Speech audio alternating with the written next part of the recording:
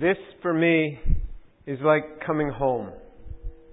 I was discipled by Indians, and many people, when they hear me speak, they think I'm an Indian. And then when they meet me in person, they're not sure.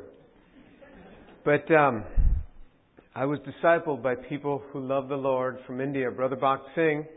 And I know many of you are not old enough to remember him, but others of you are. And as the brother said, it was his grandparents that worked with him. And I had ministered on one occasion in Hyderabad at Hebron and at the organization there in 1998. And but it was when I was in college in 1979 that I first met Brother Bhakt Singh. And I was deeply, deeply impressed by his life. And if you knew him, you knew that he never spoke much. You know, he was a man of a few words until he got up to speak the Word of God. Then he spoke beautifully about the Word of God. But if you just sat with him, he wouldn't say a word. Now, if you asked him a question, he would speak maybe one or two sentences and quote a couple of scriptures, and that was it. Then the conversation totally stopped. And then you'd have to ask him something else. So he was an amazing man of prayer. I used to see him praying upon his knees so often. And because being in college, it was the college guys who helped to take care of him because he was in his 80s at the time. And we would just kind of help him a little bit to get around and things. And just seeing his life in the dormitory rooms where we would have these meetings, and how faithful he was in prayer, how faithful he was in the reading of the Scriptures and in prayer. So I was deeply moved. And this is why when I'm invited by an Indian fellowship, I feel an obligation to share. I feel an obligation because of how much the Indian Christians placed into my life. It was really, really, and I've never known another group that had that sort of devotion to prayer, that sort of devotion to the Word of God. And so for me, I feel it was a time of great riches that were showered upon me. And I say, Lord, why? Why me? Of all the young believers, why me? That I would have that sort of influence from these great men of faith. And so I'm deeply appreciative. Okay, let's open up in a word of prayer. Abba, Father, I praise your name because you are good and righteous and holy. You are good in all your ways. Praise be to your name. Praise be to our Lord Jesus Christ, who gave himself for us. And Lord, I pray for the outpouring of the Holy Spirit this evening, that upon each life, that you would pour out upon each life. Lord, I pray that you would touch each heart here and minister to them the Word of God. Father, I pray for each person here that their life would be different and changed because of tonight. Father, for those who know you, Lord, I pray that they would come away from here desiring you all the more, desiring your Word, desiring to worship you and to serve you all the more because of today. And Lord, I pray that you would take those here who do not know you and that you would draw them to the goodness of the Lord Jesus. Because as the Scriptures say, it is the kindness of God that draws men to repentance. Lord, by your Spirit, move in kindness upon the hearts to draw men and women to repentance, I pray. Lord, I ask that you would minister to us and teach us something new, something fresh, and let your word come forth. Lord, it is not me. There is nothing in me that can bring this forth. It is only by you and by your Spirit. So, Father, do that, I pray. Lord, let Jesus be glorified in our midst. Our Lord Jesus, may He be glorified. Abba, I cry out to you and ask you to minister to each heart for the glory of Jesus. Let His name be lifted up. And I commit this to you for our Lord Jesus' sake. Amen.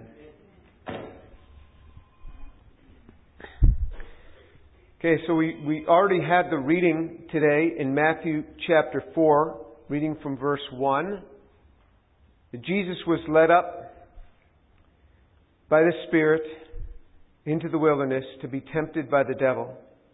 And after he had fasted 40 days and 40 nights, he became hungry. And the tempter came and said to him, "If you are the Son of God, command that these stones become bread." 40 days and 40 nights he had been fasting. The man was terribly hungry.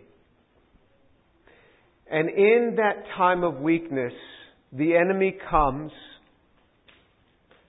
with the thing that Jesus' body would want more than anything else normally, and that's food. And he says, if you're the Son of God, just take these stones and turn them into bread. And in the midst of that, Jesus' reply is, but he answered and he said, "It is written, man shall not live on bread alone, but on every word that proceeds out of the mouth of God." It is written. Jesus' reply is, "It is written." I remember when I first heard that preached, it was by a man who worked with Brother Bach Singh. His name was Brother Amritaraj. Does anybody remember Brother Amritaraj? Anybody? You do? Okay. That's good. That's good.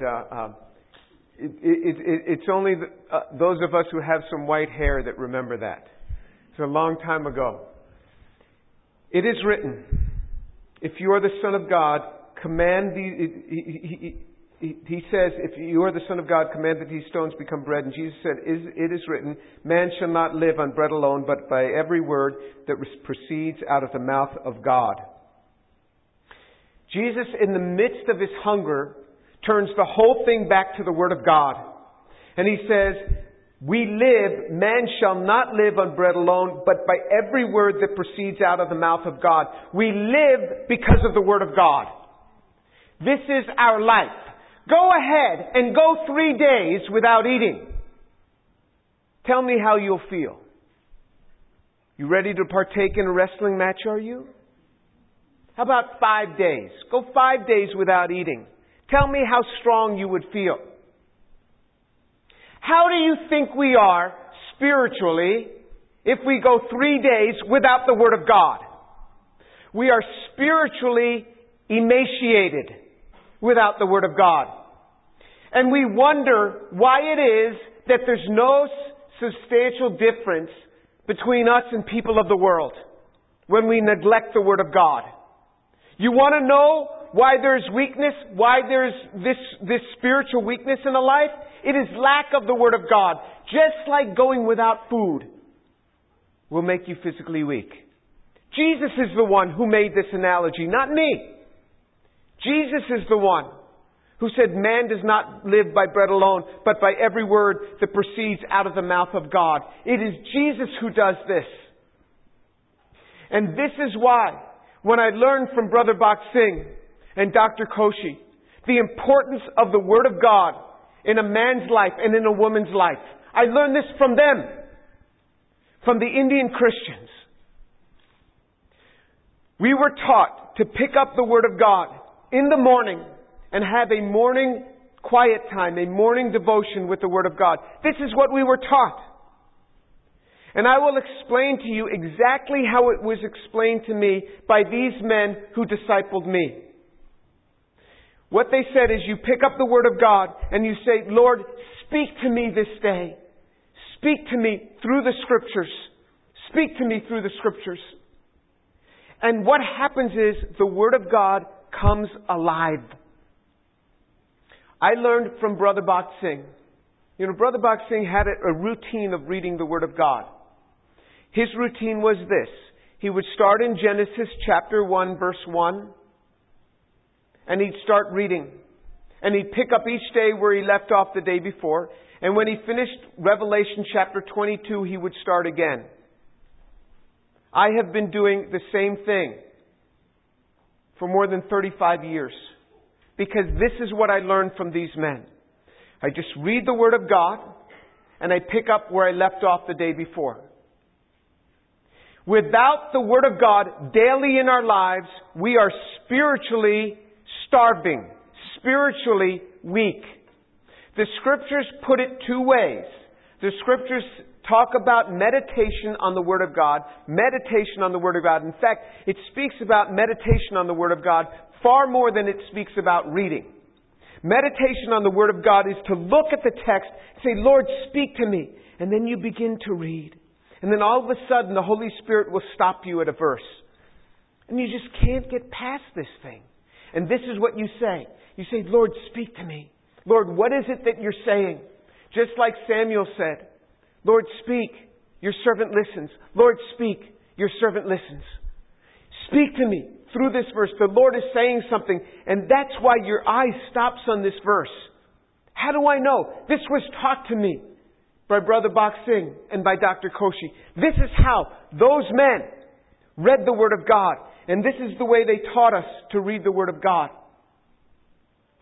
The Scriptures say that that in Joshua chapter 1, verse 8, it says, it talks about how Joshua was instructed to meditate on the Word of God, to meditate day and night. That he said, you shall not depart from reading this word day and night. Day and night. This is the Word of God that was spoken to him. This is the Word of God. In Psalm 119, verse 97, it says, Oh, how I love your Word. It is my meditation all the day. Oh, how I love your Word. It is my meditation all the day. Your commandments make me wiser than my enemies, for they are ever mine. I have more insight than all my teachers, for your testimonies are my meditation. And I understand more than the aged, because I have observed your precepts. Look at the promise for meditating on the Word of God. Look at the promise. He says, Oh, how I love your law. It is my meditation all the day. It is my meditation all the day. Scripture puts it in two ways. Day and night and meditation all the day. It is my meditation all the day. Your commandments make me wiser than my enemies, for they are ever mine. I have more insight than all my teachers, for your testimonies are my meditation. And the Word of God doesn't just promise Bible teachers. He says, all your teachers. What is your field? Who has instructed you? The Word of God gives a promise that you can have more insight than all your teachers if you'll make the Word of God your meditation. Believe it. Believe it. This is the Word of God. This is what it says. You make the Word of God your meditation. And you'll have more insight than all your teachers. That's Psalm 119, starting at verse 97. This book of the law shall not depart from your mouth. Moses told Joshua, this book of the law shall not depart from your mouth, but you shall meditate on it day and night, so that you may be careful to do according to all that's written in it. For then you will make your way prosperous, and then you will have success. This book shall not depart from your mouth, but you shall meditate on it day and night, so that you may be careful to do according to all that's written in it. How are we careful to do according to all that's written in it? By meditating on the Word of God. This builds within us the fear of God. The fear of God. I see men's lives being destroyed by themselves. And it always hurts me.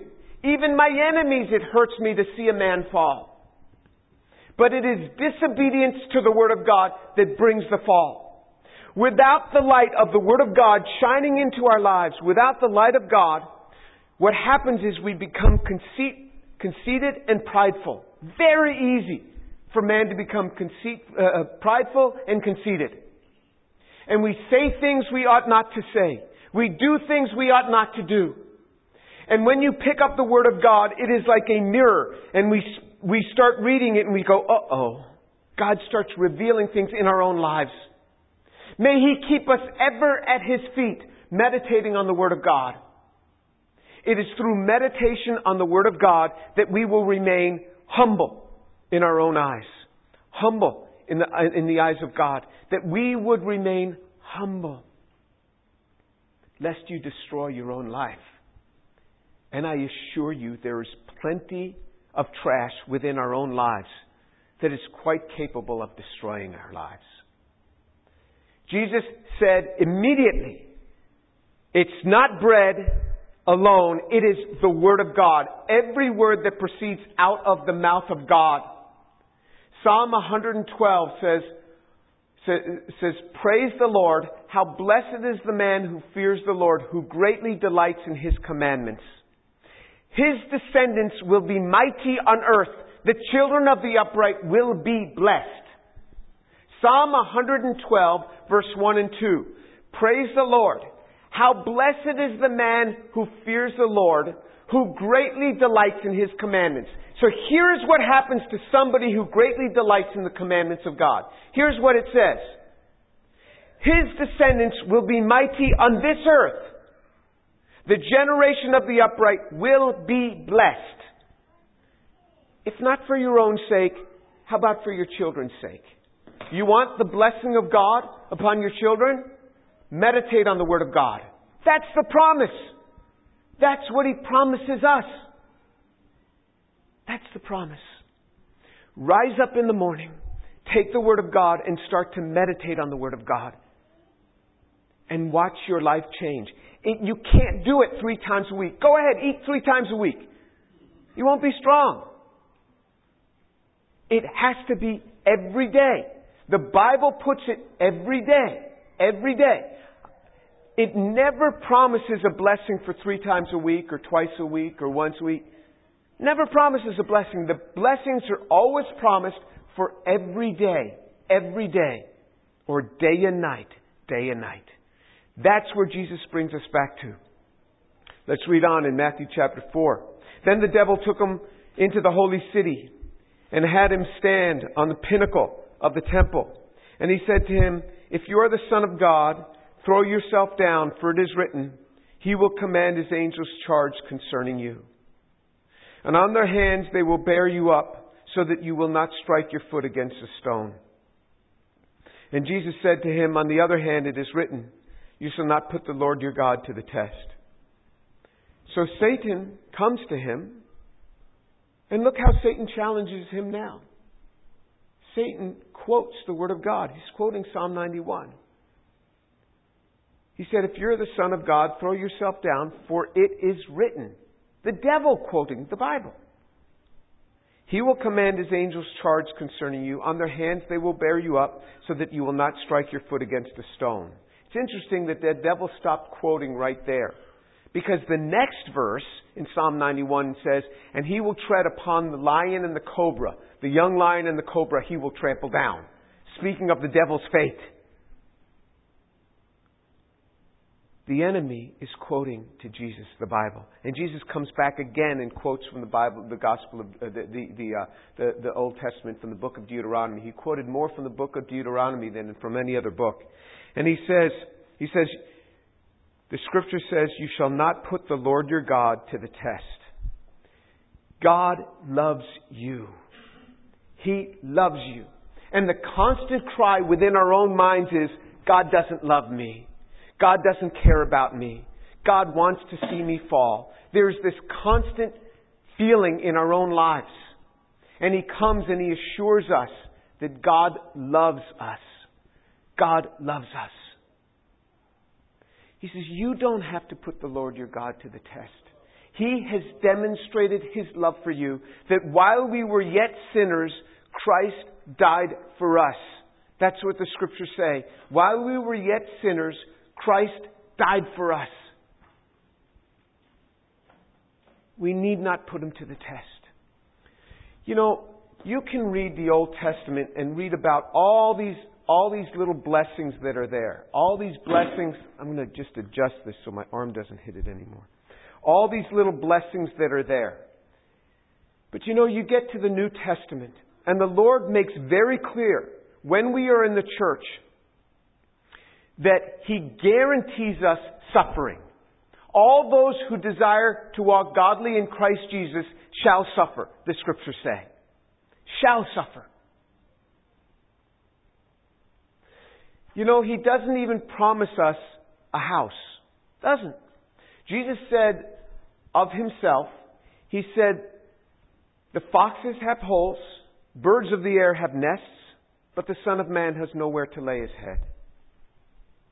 Paul tells us in 1 Timothy chapter 6, If you have food and clothing, with that you shall be content.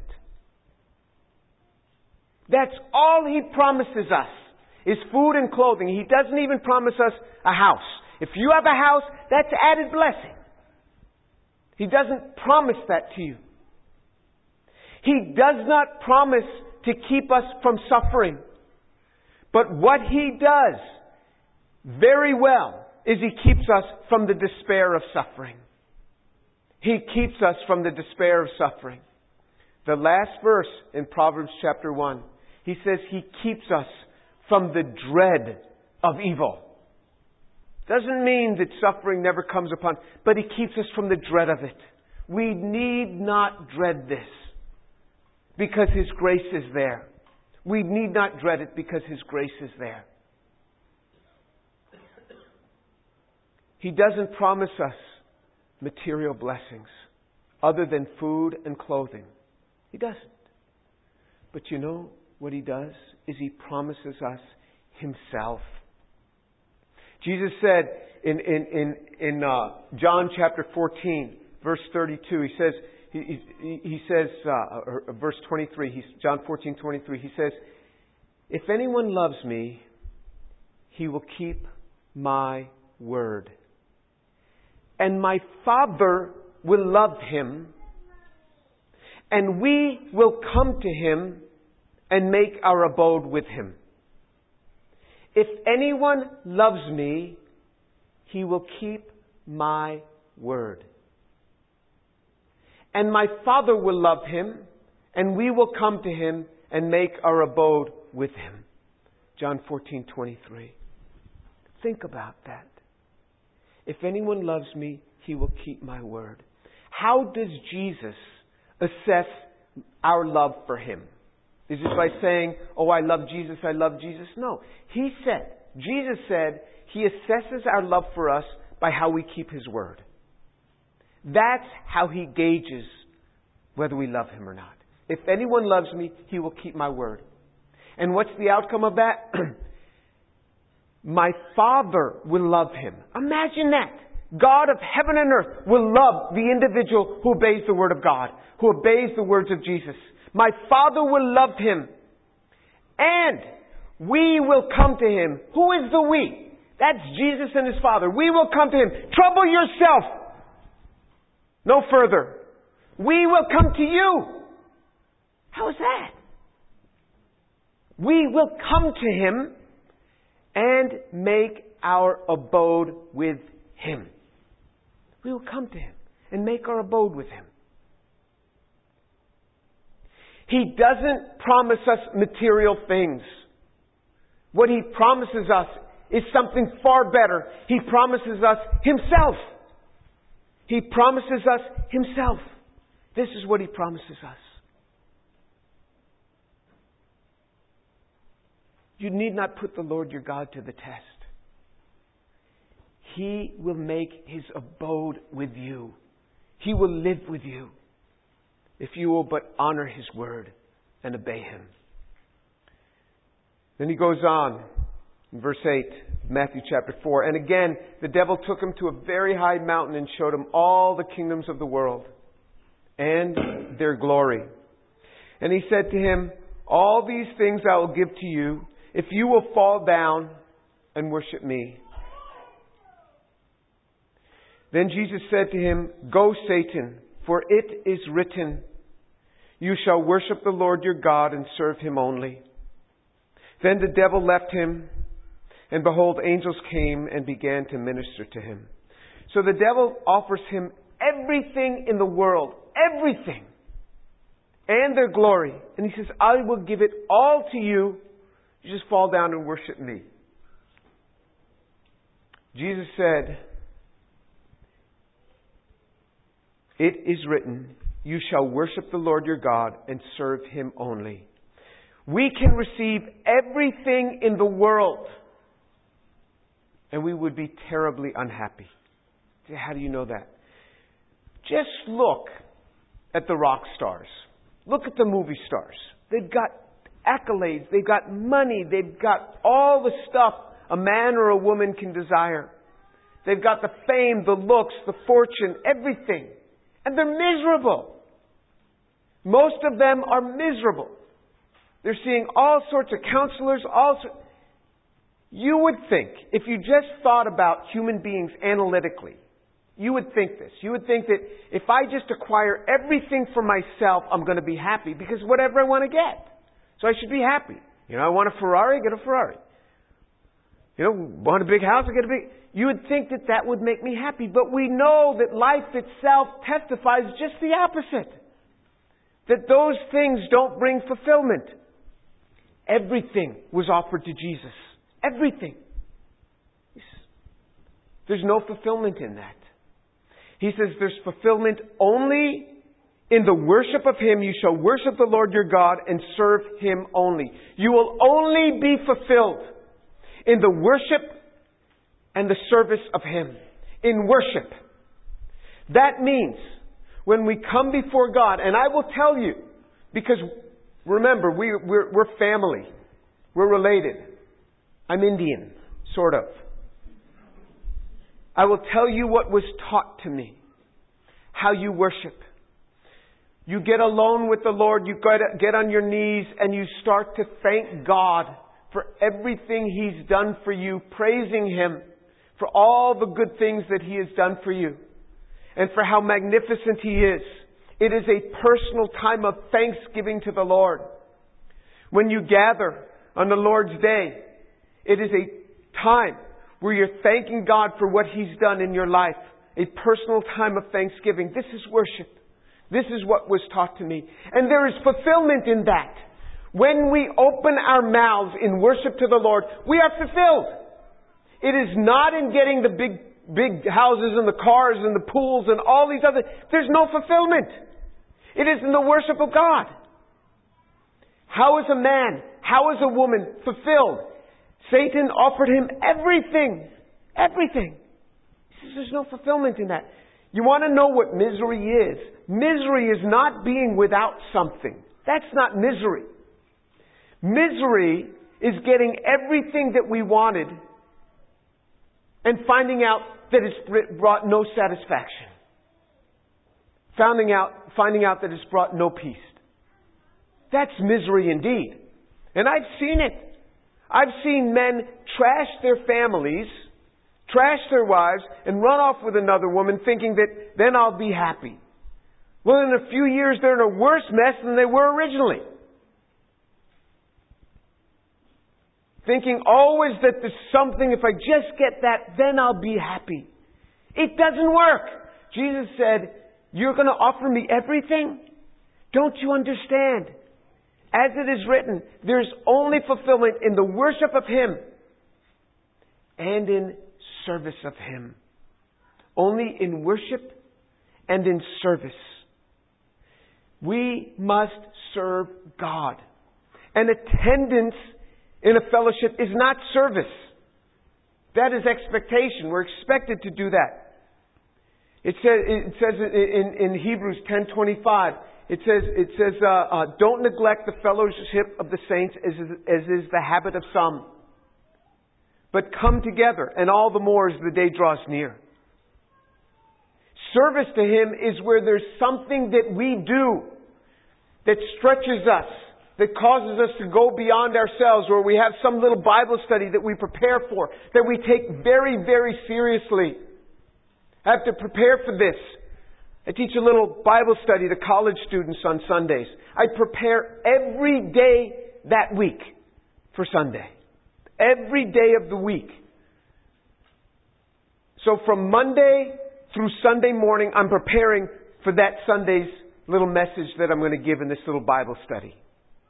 I take it seriously. This is my service to the Lord. I'm not serving just people, because people are very fickle. They come, they go, you pour your life into them and then they just leave. They come and go. My service is to the Lord. And in this I am fulfilled. On the occasions where there's going to be no Bible study because it falls on some major holiday weekend or something, the richness of my own times of preparation are not as good. Because when I'm preparing to serve the Lord, to teach others, I get much more for myself. God fills me. We are fulfilled in serving the Lord.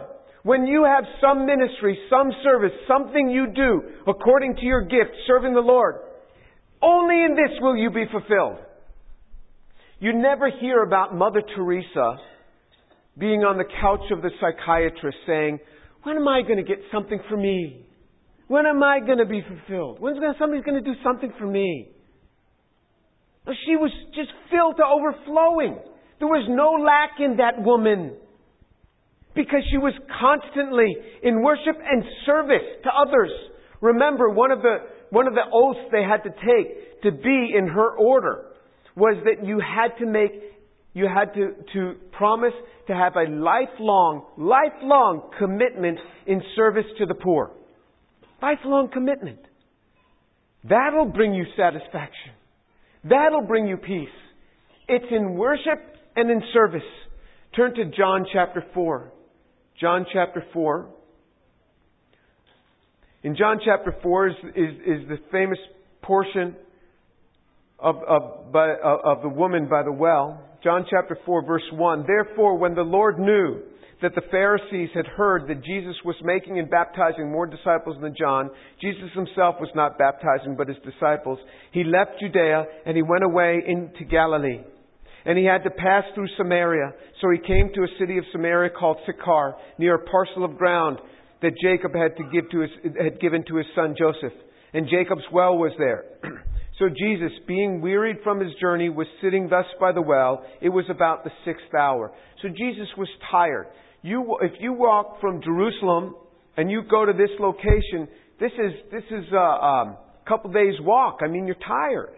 It's hot out. And Jesus is sitting there. He can't draw water from the well. The disciples go into the city to buy some food. And then it says in verse 7, there came a woman of Samaria to draw water. Jesus said to her, give me a drink.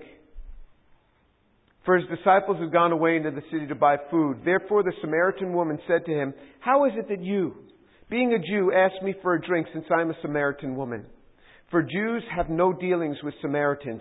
Jesus answered and said to her, if you knew the gift of God and who it is who says to you, give me a drink, you would have asked him and he would have given you living water. So he asked this woman for a drink and she says, you're a Jew. You don't ask me for a drink. You know, what are you doing? And John gives us a little parenthetical expression there. He says, for Jews have no dealings with Samaritans. Just so that we understand what's going on. Jews have no dealings with Samaritans. It says, Jews have no dealings with Samaritans. Then it says, Jesus answered and said to her. You talk about contrast. The Gospel according to John is constantly making contrast between darkness and light. Jews have no dealings with Samaritans. Jesus answered and said to her. Jesus didn't care about the culture. He was going to minister to her. He was going to minister to her. Because cultures and world religions have ways of separating people. I'm somehow better than you. Every people group thinks they're better than the other people group. Jesus said, I don't care for any of that. Jesus answered and said to her. He said, if you knew who was asking you for a drink, you'd really give him you would not only give him a drink, you'd ask him for a drink. You'd ask me for a drink, and I'd give you living water. And then she says, how are you going to do this? The well is deep. And then she says, you're not greater than our father Jacob, are you? Who gave us the well and drank of it himself? Jesus answered and said to her, everyone who drinks of this water is going to thirst again. But whoever drinks of the water that I will give him shall never thirst. But the water that I give him will become in him a well of water springing up to eternal life. Jesus said, I have something to give you that will cause you to never thirst again. I guarantee you, you will always feel like you don't have enough. You will always feel that way unless you learn to worship and to serve God. You will always feel without, because you will be. You will always be deficient if we don't learn to worship and serve the Lord. We will always feel like we're lacking something. On the last great day of the feast, Jesus stood and cried out saying, if any man is thirsty, let him come to me and drink.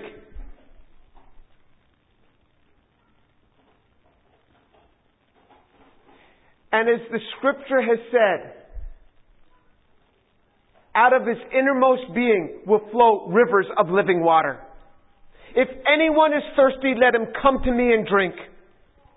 And as the Scripture said, out of his innermost being will come rivers of living water. If you are thirsty, if you feel like you are spiritually thirsty, you come to Jesus. You get in the Word of God. You start worshiping and you start serving Him, and you will no longer feel without. You will have plenty. Out of His innermost being will flow rivers of living water, and then you will have something to give out to others. There will be so much in you, you will give out to others. It's through time with the Lord, in worship, in service, understanding His Word. So He brings her back to this. Then it says in verse 10, the woman said to Him, Sir, give me this water so I will not be thirsty nor come all this way to draw. I mean, still, she hasn't given him a drink. He said to her, Go call your husband and come here. The woman answered and said, I have no husband. Jesus said to her, You've correctly said, I have no husband, for you've had 5 husbands. And the one whom you're now with is not your husband. This you've said truly. Look at how gracious Jesus is. Jesus says to her, Go call your husband. She said, I don't have a husband. He said, you're correct. Because you've had 5 husbands and the guy you're with now is not your husband. Then He says again, This you've said truly. Look how gracious Jesus is. This woman tells Him a lie. Says, I have no husband. And He says, You're right. You've had 5. He turns her lie into a truth. Look how gracious He is. He doesn't say, Oh, you slut. He doesn't. He just lifts her up. He says to her, Jesus said to her, You have correctly said, I have no husband. And then He says, This you have said truly. You see how compassionate the Lord is? We come before Him with all this junk in our lives. And He just tries to lift us up. We come spewing out with all this junk, and He just lifts us up. Such a gracious man. So gracious in His presence. And He says, the woman said to Him, Sir, I perceive that you're a prophet. Our fathers worshipped in this mountain, and you people say that in Jerusalem is the place where men ought to worship. Jesus said to her, Woman, believe me, an hour is coming when neither in this mountain nor in Jerusalem will you worship the Father. You worship that which you do not know. We worship that which we know, for salvation is from the Jews. But an hour is coming, and now is, when true worshippers will worship the Father in spirit and in truth. For such people the Father seeks to be His worshippers. God is a spirit, and those who worship Him must worship Him in spirit and in truth. The woman said to Him, I know that Messiah is coming. He who is called the Christ. When that one comes, He will declare all things to us. Jesus said to her, I who speak to you am He. Jesus revealed Himself to her. But what did He do? He brought her immediately to the point of worship. He explained to her worship. You are seeking love with all of these men that you have been with. You will never be satisfied. If you expect your wife, or if you expect your husband to meet all your needs and all your expectations in life and to make you happy, you will be sorely disappointed. It is only at the feet of the Lord that you will be filled. Only at the feet of the Lord. And He brings her back to worship. Of all topics, He could have started talking to her about marriage counseling and all these things. If you just submit to your husband and do this and do... No, He brings her back to worship. This is where fulfillment is. And it says, at this point His disciples came, and they were amazed that He'd been speaking with a woman. Yet no one said, What do you seek, or why do you speak with her? So the woman left her water pot and went into the city and said to the men, Come and see. So the woman still didn't give Jesus a drink. She goes running into the city. He was about to start and teach her phase 2. Worship is phase 1. What's phase 2? Service. So He starts telling His disciples. His disciples say, Rabbi, eat. He says to them, I have food that you don't know about. The disciples were saying to one another, no one brought Him anything to eat, did He? Jesus said to them, my food is to do the will of Him who sent me and to accomplish His work. Worship and service. Worship and service. This is where fulfillment is. Jesus said, I'm not even hungry anymore. I just got done sharing this with this woman. I'm not even hungry anymore. I mean, I was hungry, I was thirsty. I'm not even hungry and thirsty anymore. You want to be fulfilled? You learn to worship and you learn to serve. You must have a place of ministry. That might be with children in a nursery changing diapers. Wherever you are gifted, you must have something. If you can't spend a couple of hours each week in service to the Lord, you are selfish. We are selfish with our time if we can't spend a couple of hours in service to the Lord each week. And we will never be fulfilled without that. Jesus said, you offer me everything, Satan? There's no fulfillment.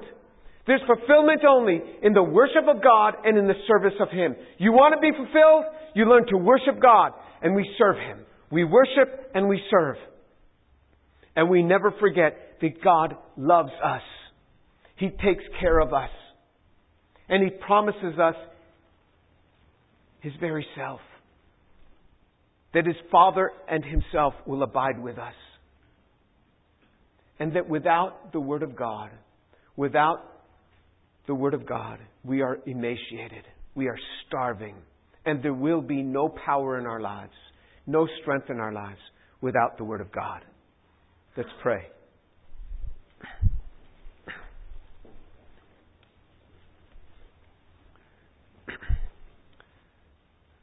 Abba, Father, I thank and I praise You for Your goodness toward us. Thank You, Lord, for the Word of God. For the Word of God speaks to us. The Word of God challenges us. The Word of God calls us to something greater. Lord, I pray for these fine people. For it was their parents and their grandparents that taught me so much. Lord, I pray for these fine people here. I pray that You would take the Word of God and make it an integral part of their lives. That as Moses said, the Word of God is your life. Father, I pray that the Word of God would become their very life. Father, I pray that starting this day, each one would pick up the Word of God and meditate on it. And tomorrow morning they will rise up early and meditate on the Word of God.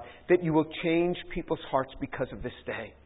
They would learn to take up the Word of God and to make it a part of their lives. Father, I pray for these fine people that You build in them a love and a trust for You. And they would see that it is not in material blessings, but it is Your very self that You promise. And Lord, I pray that You would teach them to worship and to serve. That they would have times of worship and times set aside for service.